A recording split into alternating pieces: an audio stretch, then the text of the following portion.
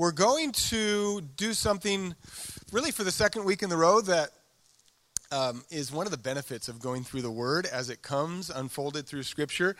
Oftentimes, the Word does not say things that you want to hear. I was at a workshop the other day, and the pastor said, "How many of you like to be lied to?" And of course, no one raises their hand. He's like, "We all like to be lied to." That's how advertising works. Is you get this idea that's presented to you, and you're like, "Yeah, that sounds great." And although it really doesn't offer what it says it will, you're like, "Here's my money. I love it." And sometimes our church experience, we just want to be patted on the shoulder and sent on our way so that we can live the life that we want to live.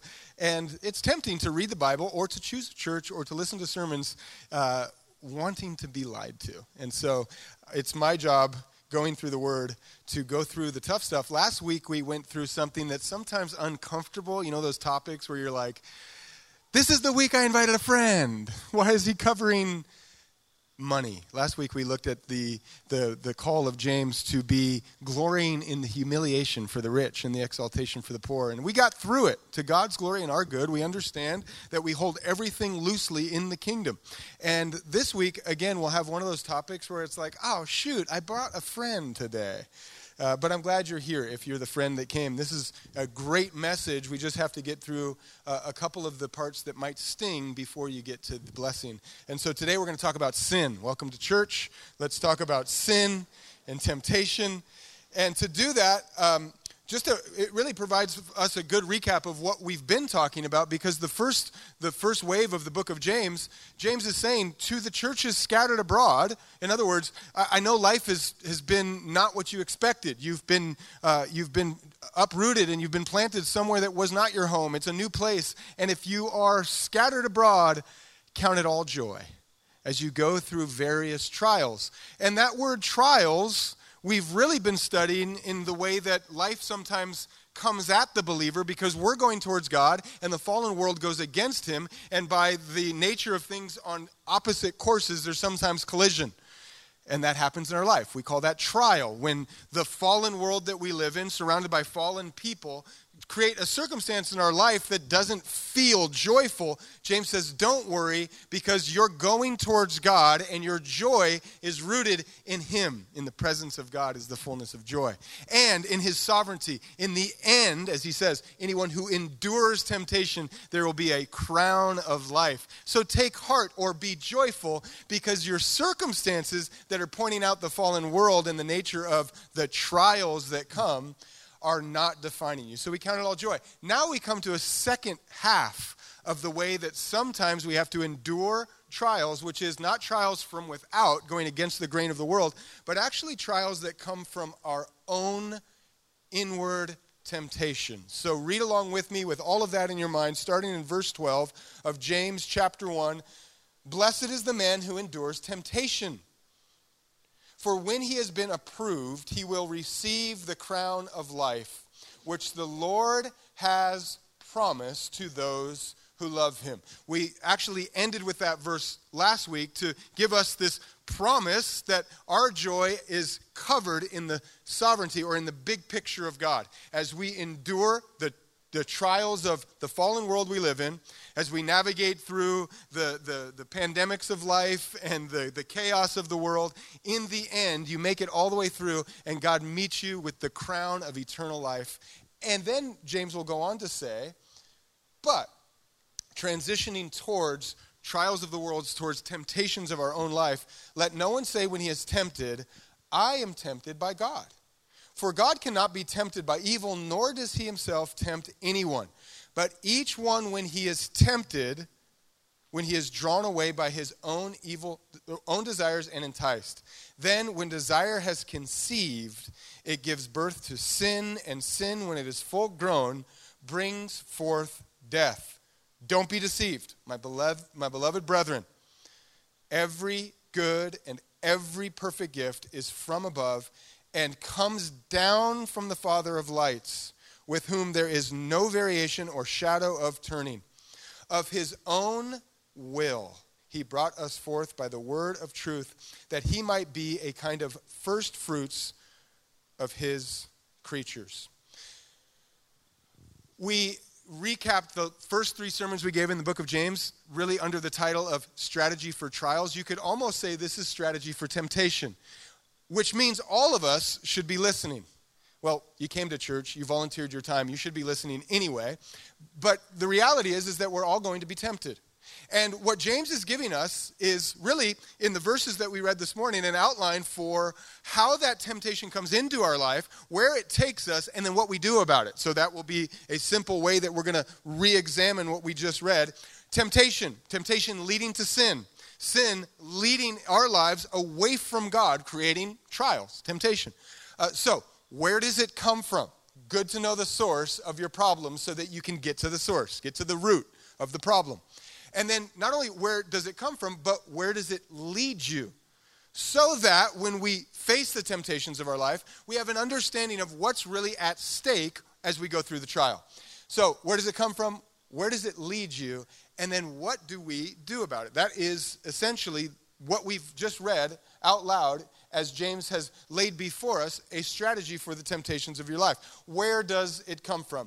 Well, before we get to the answer of Scripture, as oftentimes is the case, we get where it doesn't come from. And that's why he says in verse 13, let no one say when he is tempted, I am being tempted by God. Now, this is something that James is warning us against, or saying, don't do this, an anti-command, because that seems to be the nature of our sin.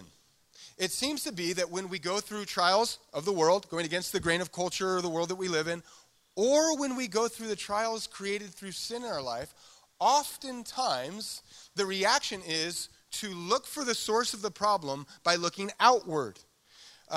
Is it too early for Christmas? I asked that question a couple weeks ago, and it was like a mixed bag. But I think Costco's got the trees coming out, so let's just do with a Christmas analogy here. I have a 2-year-old, which means I read the same book over and over and over and over again. And the book of the week last week happened to be The Grinch Who Stole Christmas. So hopefully it's not too early to draw a lesson from this book. But in the very beginning of the book, they've laid out the problem, which is that he hates the Christmas season. But don't ask the reason, because no one knows why. And then they give a couple of things that it might be. What are they? It might be that his head is screwed on too tight.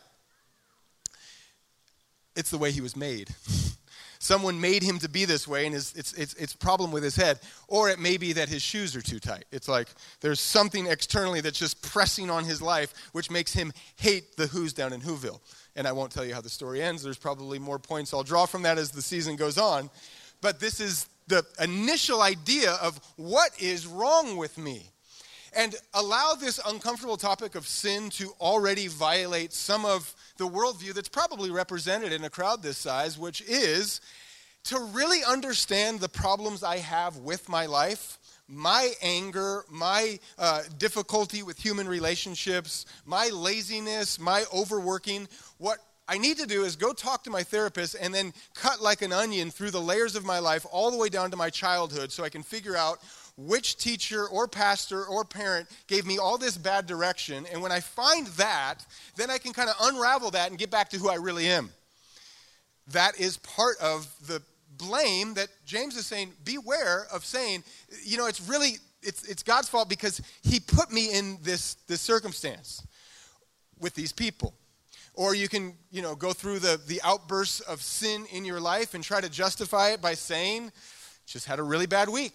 My job is super stressful, and the coworkers I have are all idiots, and I have to deal with them, and my shoes are on too tight. So that's the problem.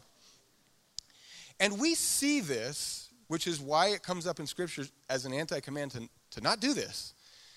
At the very beginning of the introduction of sin into the story of God. Remember, the story of creation is God creating all things good and then explaining to us his plan for redemption because the good went bad. How did the good go bad? It was in the garden, where there was one command that God had: do not eat of this fruit. When you do, you die, which is a preview to where this takes us. And when God approached Adam as he is fallen and says, did you do it? And what does he say? He says, it was the woman that you gave me. It's the vertical and the horizontal, the blame right there. God, you made her. I was taking a nap. I woke up with a wife, and she tempted me. And as I'm studying this and judging Adam for his horrible blame, I realized that last week I shared a story of my own tumble or my own fall, my own garden experience. And then I realized as the story continues, there's more to share to confess my own sin. Because if you were here last week, you remember me saying, my wife called me, said, did you do something you need to tell me about? And I'm like, oh, this sounds like a moment of humility. I'm going to have to say no to that. And then she says, did you eat the candy that I bought? She bought a big bag of candy. She might pass it out to the neighbor kids some point during the month. I'm not sure. But I had to say, yeah, I did. I did eat it. And you know why I ate it? Which is something I didn't share last week. I said, because you bought it. You brought it into the house and you put it in plain sight. What did you expect me to do? You know I'm a sugar addict. I ate it because you bought it. I'm tempted because you are putting things in my life to tempt me. The story actually continues because later in the week I found a purse that one of my daughters had filled up in her own sneaky and sinful filling up of candy. It was like overflowing. And I found it, and she was so guilt-ridden. She's like, couldn't even look at me because she had done what I did. And I'm like, why did you do this? And she said, because you opened it. And I'm like, but your mom bought it. And God gave me her, so really it's God. And this is something that every single one of us will be pulled into, because the best way, the way that we navigate the failures of our life is to really look outward. And here's where James makes us all a little uncomfortable, because what does he say? He says, let no one say it's of God, because God cannot be tempted. Side theological point, temptation draws on your lack. It offers you something that you desire, that you think you need. And what does God not have? Lack. He needs nothing. He desires nothing. He is whole and he is complete, and he is drawing us into a whole and a complete reflection of him, which means God can't be tempted because he is perfectly whole. And then it says, but each one is tempted when he is drawn by his own desires. The beginning of sin in your life is temptation. It's not a sin to be tempted. Jesus himself was tempted. But temptation draws off something inside of you that can be pulled from God's good design into sin's destructive path. It's always playing on something inside of us. So allow me to continue to offend the friend that you brought to church this morning. Your sin is your fault. The things that you have done in your life and now pay the consequences of, because it has separated you from God's perfect will and put you towards your own will, which does lead away from God's goodness. There are all sorts of nuances to this. There are people that will let you down. There is a fallen world that you must live in. But when the Bible presents with us the enemies that exist against our relationship with God, it says the world, the flesh, the body that we live in, and the devil. And overwhelming majority of the teaching of Christian discipline has to deal with the flesh. In fact, in this classic example of how to deal with temptation that leads to sin, notice the name that's not given. Satan, the devil, the tempter, is not part of the cycle of sin that James is offering, because he is saying it is in fact your own desire, which aligns with Jesus when he says that from the heart flows all sorts of evil and wickedness. From our own heart, every single one of us can find in our lives something that has the capacity for God's goodness and also has the capacity to draw us towards evil. And as a side note, before we look at where sin leads us, just to remind all of us, I mean, we just listened to an invitation to the conversation with LGBTQ. We have, in all of the ways that we preach, we'll cover different topics of the Bible that will be examples of sin, from fornication, adultery, anger, bitterness, greed. And really, the picture that James is about to use is to say that when your desires lure you, it's like a hook in the water. And in some ways, think of it this way. The desires that you have in your heart can be presented to you as bait on a hook. And all of our bait looks slightly different. You will be tempted in ways that your neighbor will not be tempted. Your bait will look different than your friends and your wives and your churchgoer and the person that you're watching fall. And what we're not supposed to do is to say, what an idiot that fell for that bait, because if I was that fish, I would have kept on swimming. Yeah, until you get to your bait. Every person has something inside their heart that can be used against them.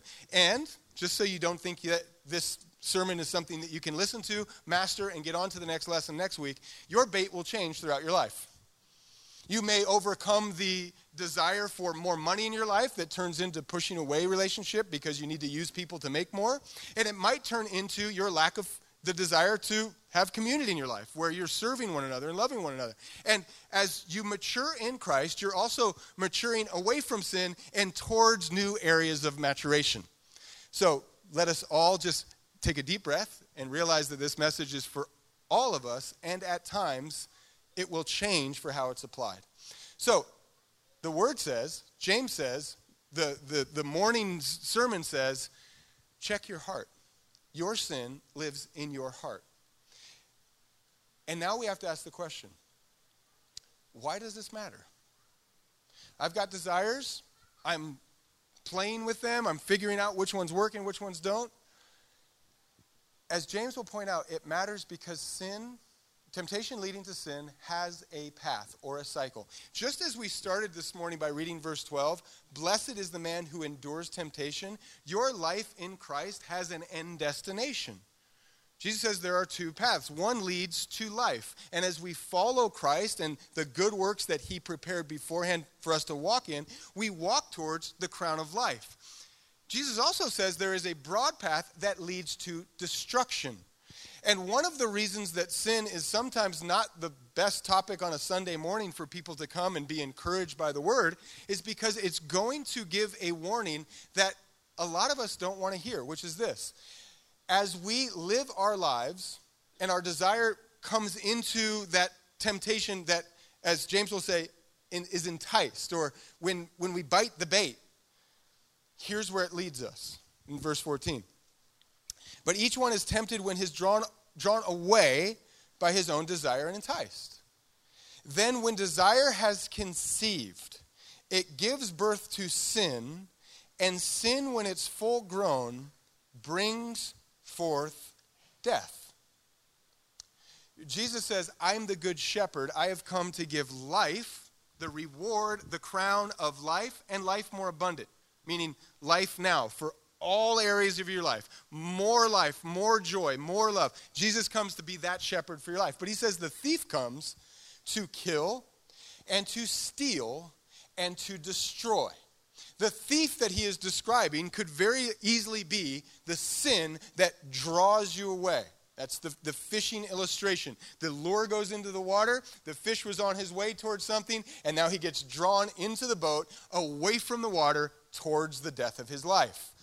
This is what sin does to anyone who goes through the cycle of sin, from temptation to sin. It's conceived, and then it gives birth, and then it dies. And this is now the portion of the word where when you meditate on it and you really try to understand what is being said, think about verse 15. It's a very difficult illustration.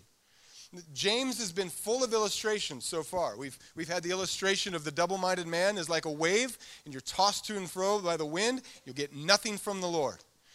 He's given us the illustration of fishing. He now gives us the illustration of conception.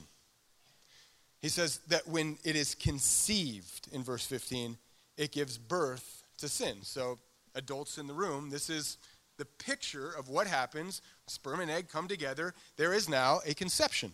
There's now something that is going to grow and mature and turn into something. And this is the nature of sin. Because there's nothing more joyful in your life. As you go through all of the milestones of life, one of the most joyful experiences is the moment of conception when you find out she's with child. There's a great joy.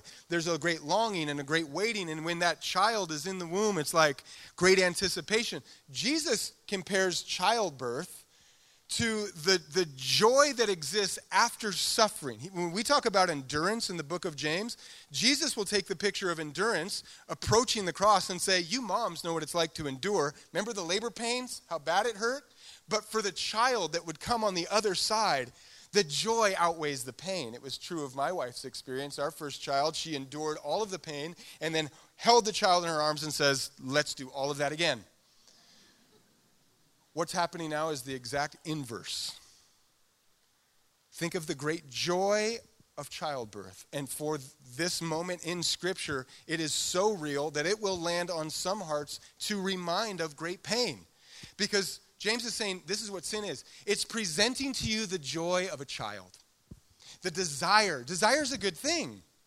Your desires are trying to point out to you things that are good. You desire food. You desire sex. You desire a good life. All of those desires are trying to find the best version of those things. And James says, think about sin like this. It's coming to you in a desire. It looks good. And then it's looking like it's almost the joy of childbirth. It's presenting to you a package that's so exciting. And yet what comes out? It's full grown. Imagine the child full grown in the womb. Conception. 9 months later, a stillborn birth. You take something that was going to promise you great joy, and now we're talking about the greatest pain that some people ever experienced in their life. They were expecting life, and they received death. And this is the warning for believers against the temptation to sin. It comes to you to reach a desire that God put in you that could have been good and says, what if you do it this way? And at first it may seem good. It may seem exciting and it may seem fun. But its end, it takes you to death. There is a story. I should actually say there are all sorts of stories throughout Scripture that allows us to see this cycle played out in people that God uses. I think one of the reasons for that we read about so many people that are used by God that actually go through the cycle of sin is so that we would be pointed to the final question of this hour, which is, what do we do about it? And there's really only one answer. There's not a number of lives that you can study that make it through unscathed. In fact, the Bible says all sin and fall short of the glory of God and have to deal with the reality of the cycle of sin and death, except for one. And we get reminders of that all through Scripture. God used this person, and they fell, and they sinned, and they are a picture of God's glory and man's brokenness. And one of the most famous examples, specifically for the cycle of sin presented in James, is the life of David. David is a man that was after God's own heart, used in great ways to glorify God and to step out in faith for God and to be used by God to do God's work. And he reminds all of us that the cycle of sin will take everyone out who goes down the road. And so we get the picture in 2 Samuel chapter 11. I won't go through the story verse by verse, but I can give you the introduction to the story, and I can tell you some of the effects of the story, and then we can try to find something in his story that would be a caution to us when we ask the question, where's this taking us? It says in 2 Samuel chapter 11, verse 2, it happened one evening that David arose from his bed, and he walked around the roof of the king's house. And many of you know where this story leads. But we pause there because there's already some indications. It says that David woke up in the evening. This is a picture oftentimes of how the word will use the night to point us towards sin, and the day is pointing us towards righteousness. It says this happens at nighttime. And David is restless. He's not at peace in his heart. There's something that's causing him to wake up. Many people will point out that David is not with his men fighting in the Lord's army. He's at home, idle. Doesn't know what to do. So he's up in the middle of the night, and now he starts walking around. And notice the setting. Notice the scene. It says that he's on the roof, which again, it might just be an added detail because this is a historical account, and it might be a reminder for us, as we'll get reminders all through the book of James, that we are called to the lowly seat. And we've got a king on top of a palace, on top of the roof, looking down. And the word gives us this great warning that where there's much elevation, there will be a mighty fall. And that's exactly what we see in the life of David. It says, and from the roof he saw a woman bathing. And the woman was very beautiful. There are some desires in David's heart that exist in most hearts here this morning. The beauty of a woman, and he gazes upon her, and now he has a capacity for evil that will take him down a path of destruction. One of the ways that we can answer where this leads you is sin will lead you to more sin. Sin begets sin. That's one of the dangers of this cycle, is that it gives you a real life experience of the unraveling nature of disobeying God. I say a real life example because the world we live in is a theological example of what happens when you disobey God. Our world is unraveling. It will continue to unravel until God puts a line in the sand once and for all and returns to his kingdom to set all things to right. But you get a picture of that in your own life. Where sin enters, more sin enters. And so David's first idea is to bring Bathsheba's wife, or her husband, home. His name was Uriah. He's out in the battle. He tries to bring him home so that there's a way to maybe cover this up. And as soon as he found out that Bathsheba was with child, he needed it to look like it was Uriah's child. So he gives him some of that king's wine, some of the good drink. He says, why don't you go be with your wife before you go back out to war? And in one of the most gut-wrenching parts of the story, Uriah says, who am I to sleep in the comfort of my house and be with my wife when men are out fighting for the king? What a moment of honor that he shows. And this would be a great time for David to intervene and make a confession. And yet, what does he do? Sin begets sin. So he says, if that's not going to work, go back to the battlefield. And he reaches out to Joab through a messenger, which was the commander of the army, and they hatch a plan to send everyone up to the most dangerous part of the wall, retreat, and only Uriah and a few would be left behind, so that he would be killed. Sin leads to death. And there will be a lot of ways that you can learn from the story of David to remind us that sin begets sin and sin begets death. But one of them is that when we think about the death of sin, we should really broaden the scope of how damaging it is. The idea that sin is something that you can do and deal with the consequences yourself is very narrow view of how dangerous it is.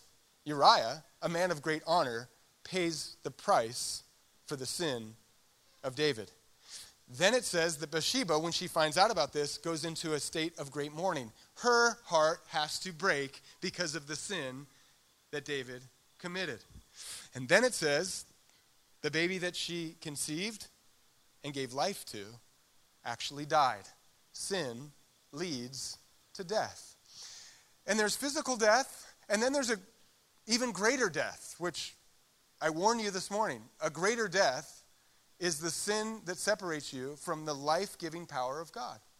And so in David's life, we see something happen to this man of the Psalms. You read the book of Psalms, which is the Bible's book of worship, and you read how many times it says a psalm of David, a man who loved the Lord. And yet when this happens, the psalm that he writes for all of us to read in the season of our life when we're caught in the cycle is the psalm of repentance in Psalm chapter 51.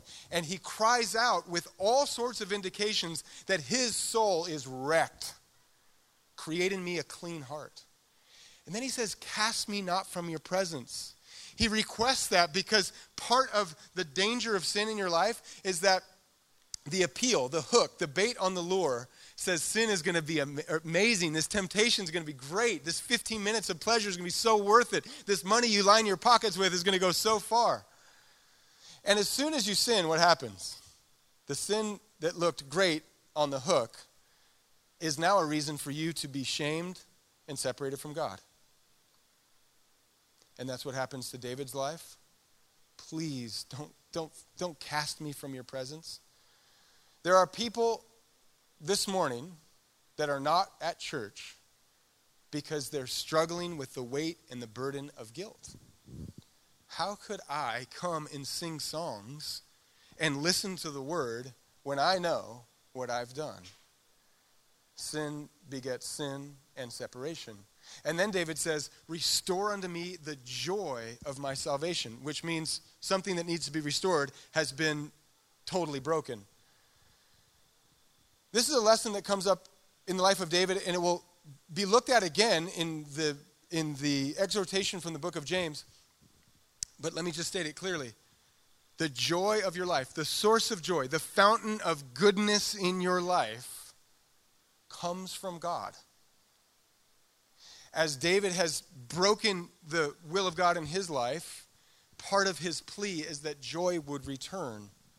And that is another way we answer the question, where does this take you? It will eventually take you to a place where you are lacking the spark of joy that God wants all of us to experience. I find it interesting that we live in a world, a country, a city that is progressively getting farther away from the core of loving God. And yet at the same time, it seems like we're getting closer and closer to depression and loneliness. It's like this great liberation of thought and ideas. It's the enlightenment. And it's like, free me from the Christian straitjacket that is going to tell me how to love and how to live and let me do it however I want. And the freer you become apart from God, the more you wish you had the joy. And it's true in each one of our experiences as followers of Christ. There is joy in the presence of the Lord, and you are not in the presence of the Lord when you are following the cycle of sin. The Bible says in Proverbs, there's a way that seems right to a man, but its end is destruction. How many of us are playing with the way that seems right? Well, the word says this, or I've heard this is kind of the way of Jesus, but I'm going to experiment with this. I'm going to try this style of living. I'm going to do what I want to do. James says, your own desires will turn into sin, and sin, which promises the joy of life, will eventually turn into the despair of death. So we ask the question, what do we actually do about that? No matter how far you've tracked in this sermon, there's something inside all of us that does not want to die and wants to experience life and life more abundant, which is why the invitation of Jesus appeals to so many people. He comes to bring life and life more abundant. So what do we do? It says in verse 16, do not be deceived. There is a way that seems right, but its end is death. James says, don't get fooled.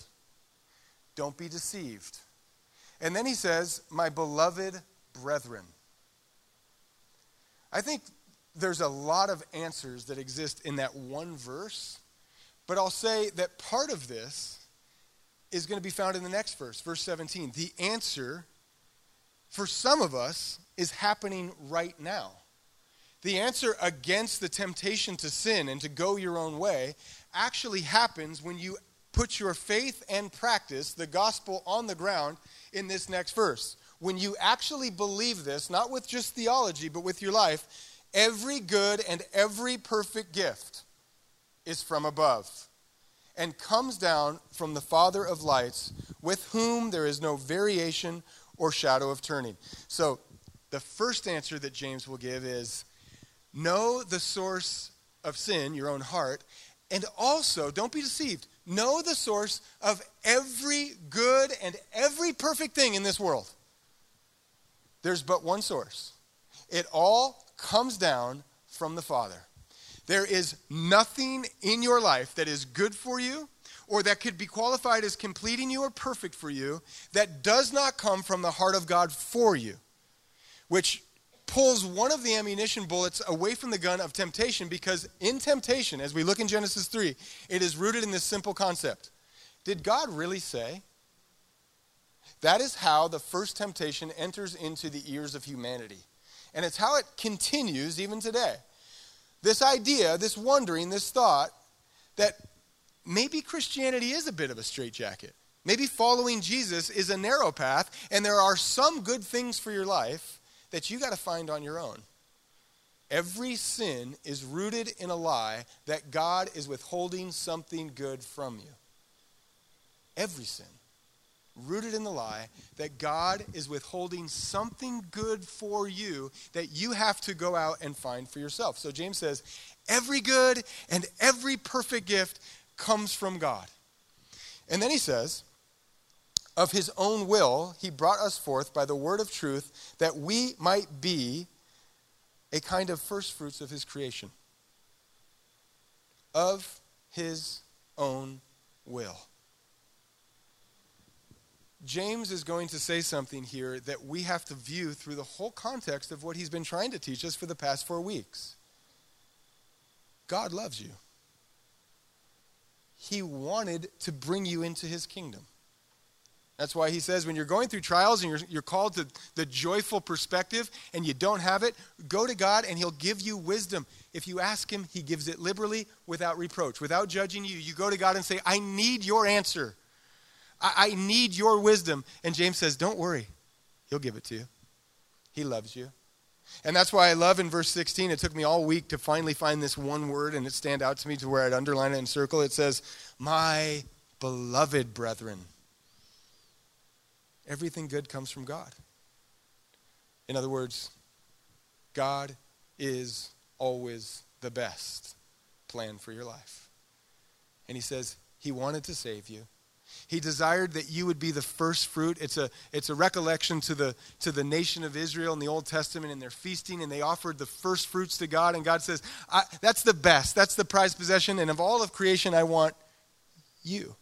Fill in your name of his own will, of his own desire. I can confidently say that God so loved you that he sent his son for you. Because where there is sin, there is death. But he who knew no sin, tempted in every way but never sinned, became sin, paid the penalty of death for you, and it was his own will. I actually just finished a book on Christian discipline this week, and it's kind of like a sermon on sin. It kind of hits you a little bit like, oh, I don't know if I really want to hear this one. And it's the same with discipline, because it talks about my prayer life and my rest in God and my love of the Word and how to cultivate more of that in my life. And then at the very end, it's like, now put it into practice. Gospel on the ground. Live out these disciplines. And here's some ways to go from maybe a slothful disciple to someone who's got zeal for the Lord. Here's someone how do you have a revival in your heart through discipline? And you can almost read it like, this is heavy because I'm falling short. And I love the author ended the book with this really important phrase. It can almost be lost in your reading. But he says, I just want you to know that as I'm writing this book, I am smiling and not scowling.